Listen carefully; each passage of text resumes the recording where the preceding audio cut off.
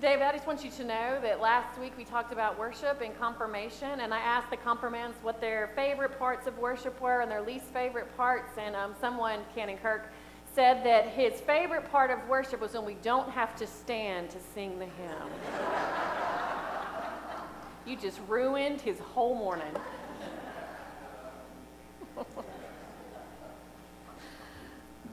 Our gospel lesson comes from Luke 21, 5 through 19, and it will present a very different picture than the Isaiah passage we read or heard read earlier. And my attempt this morning will be to hold these two passages together. I'm saying a lot of what we just sang in that hymn, "A Mighty Fortress is Our God."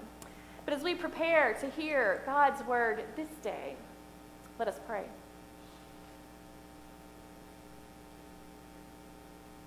Eternal God, in the reading of the scripture, may your word be heard. In the meditations of our hearts, may your word be known. And in the faithfulness of our lives, may your word be shown. Amen. So reading from Luke 21, verses 5 through 19. When some were speaking about the temple, how it was adorned with beautiful stones and gifts dedicated to God, he said, "As for these things that you see, the days will come when not one stone will be left upon another. All will be thrown down." They asked him, "Teacher, when will this be, and what will be the sign that this is about to take place?" And he said, "Beware that you are not led astray. For many will come in my name and say, 'I am he,' and the time is near. Do not go after them. When you hear of wars and insurrections, do not be terrified. For these things must take place first, but the end will not follow immediately." Then he said to them, "Nation will rise against nation and kingdom against kingdom. There will be great earthquakes, and in various places famines and plagues, and there will be dreadful portents and great signs from heaven. But before all this occurs, they will arrest you and persecute you. They will hand you over to synagogues and prisons, and you will be brought before kings and governors because of my name. This will give you an opportunity to testify. So make up your minds not to prepare your defense in advance, for I will give you words and a wisdom that none of your opponents will be able to withstand or contradict. You will be betrayed even by parents and brothers, by relatives and friends, and they will put some of you to death. You'll be hated by all because of my name. But not a hair of your head will perish. By your endurance, you will gain your souls." This is the word of God for us, the people of God. Thanks be to God. Now, during our time in quarantine, my family was like a lot of other families and individuals. We used our never-ending time at home together to go through some of our favorite movies and TV shows. We rewatched all the Marvel movies, but there was a TV drama that I kind of forced my daughter to watch with me. The other two kids refused, but she ended up enjoying it, I think. The drama West Wing that began in 1999. I will say, when she took AP Government, she said she already knew a lot of the stuff because we watched West Wing and Law and Order together. I don't know if that's a parenting win, but I will take it. Re-watching this series with my daughter reminded me of one of my favorite scenes. It's later on in the drama. The once chief of staff, Leo McGarry, he pulls all the leadership of the West Wing into a room with a whiteboard. He's written a number on the board. He asked them to remember the goals, the dreams, the visions they had as they began this journey together, as they dreamed about the White House, planned for their time in the White House, entered the White House. He jotted these down the board as they shared. And then the number. The number was the number of days they had left to accomplish all these dreams and goals and visions. And then he got to the point. There's a lot of stuff out there that will pull you away from this, he said, from the goal, from the dream. A lot of stuff out there that will make you believe it is more important. It will take your time, your energy. It will steal your days. It will distract you just enough so that you lose sight of the dream, the goal, until you believe it isn't even possible.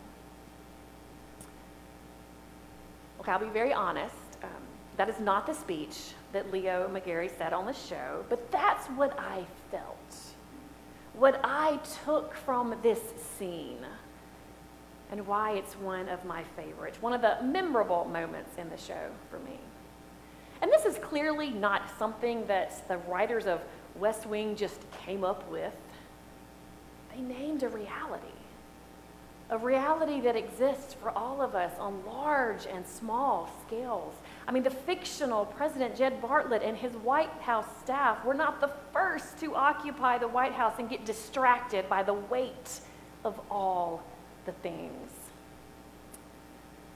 I was watching a documentary once on President Lyndon B. Johnson, and there was this entire segment on how frustrated Johnson was because he had this vision of America he wanted to cast, to create, the great society.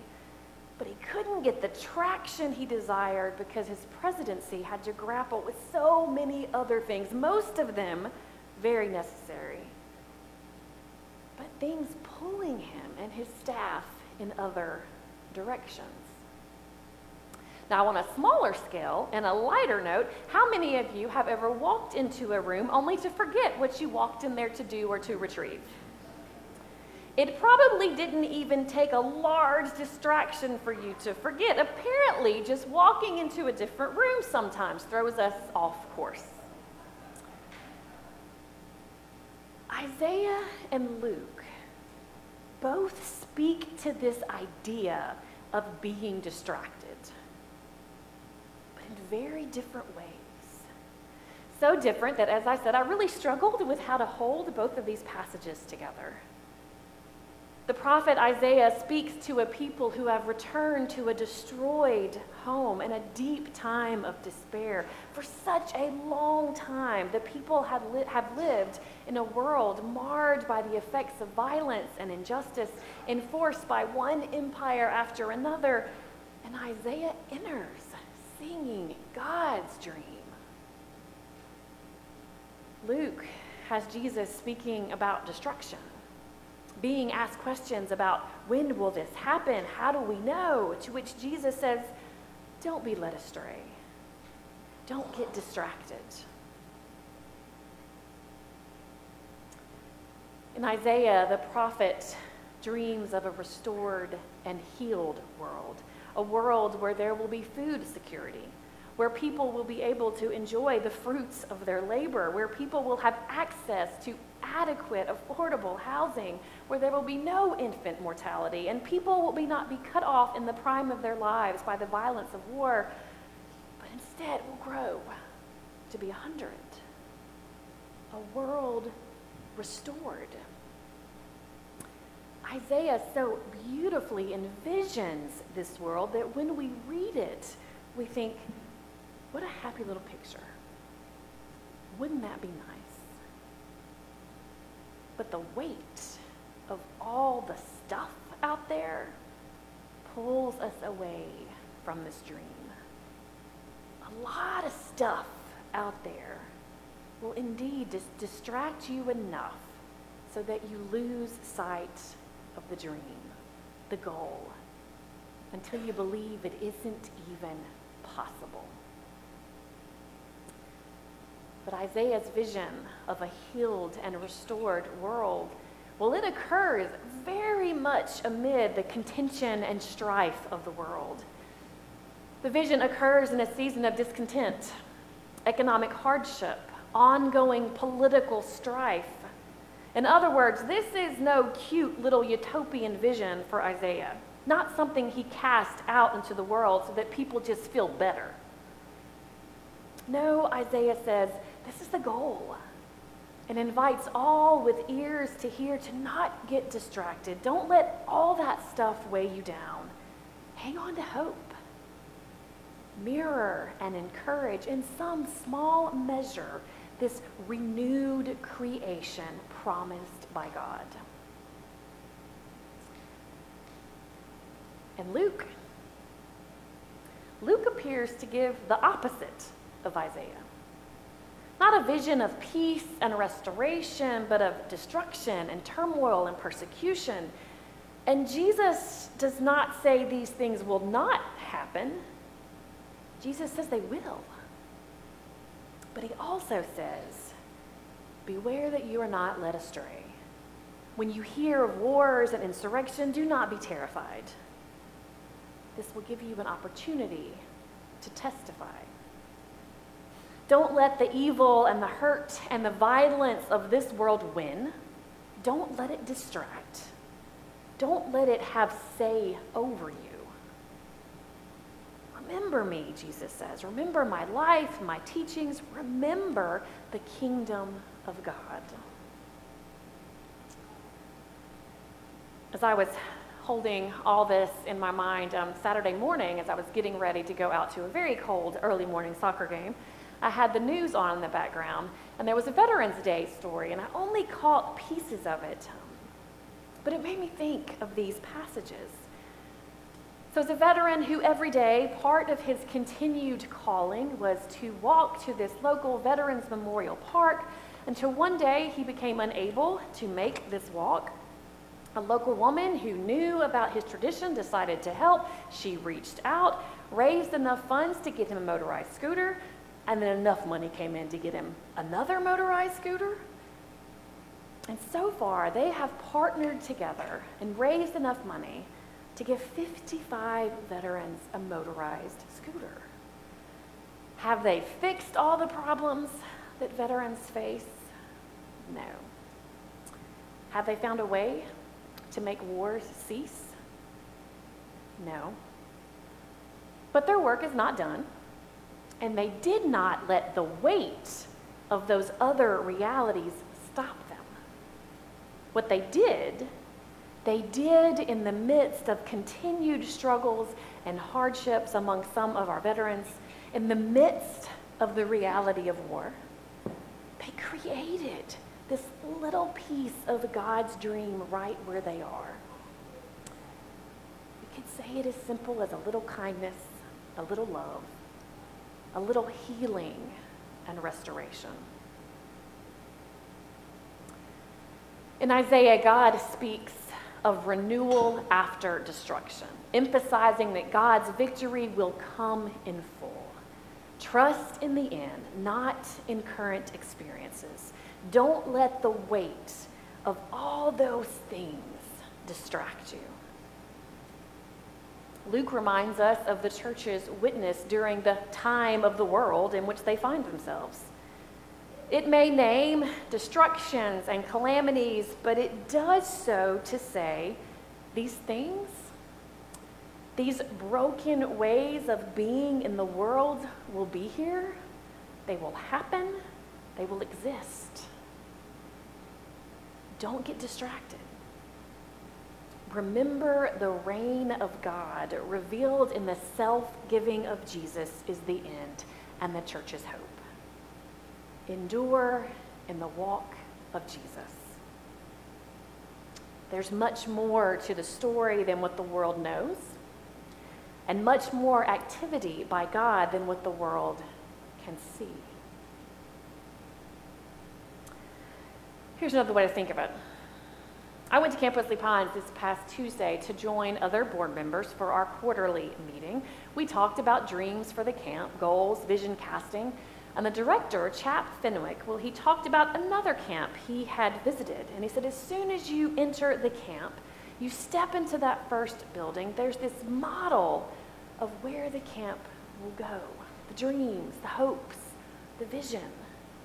The camp may not look like that tomorrow, or next month, or next year, or even in 10 years, but what greets you is this vision, this model that says what is happening here is meaningful, long-lasting, it's exciting.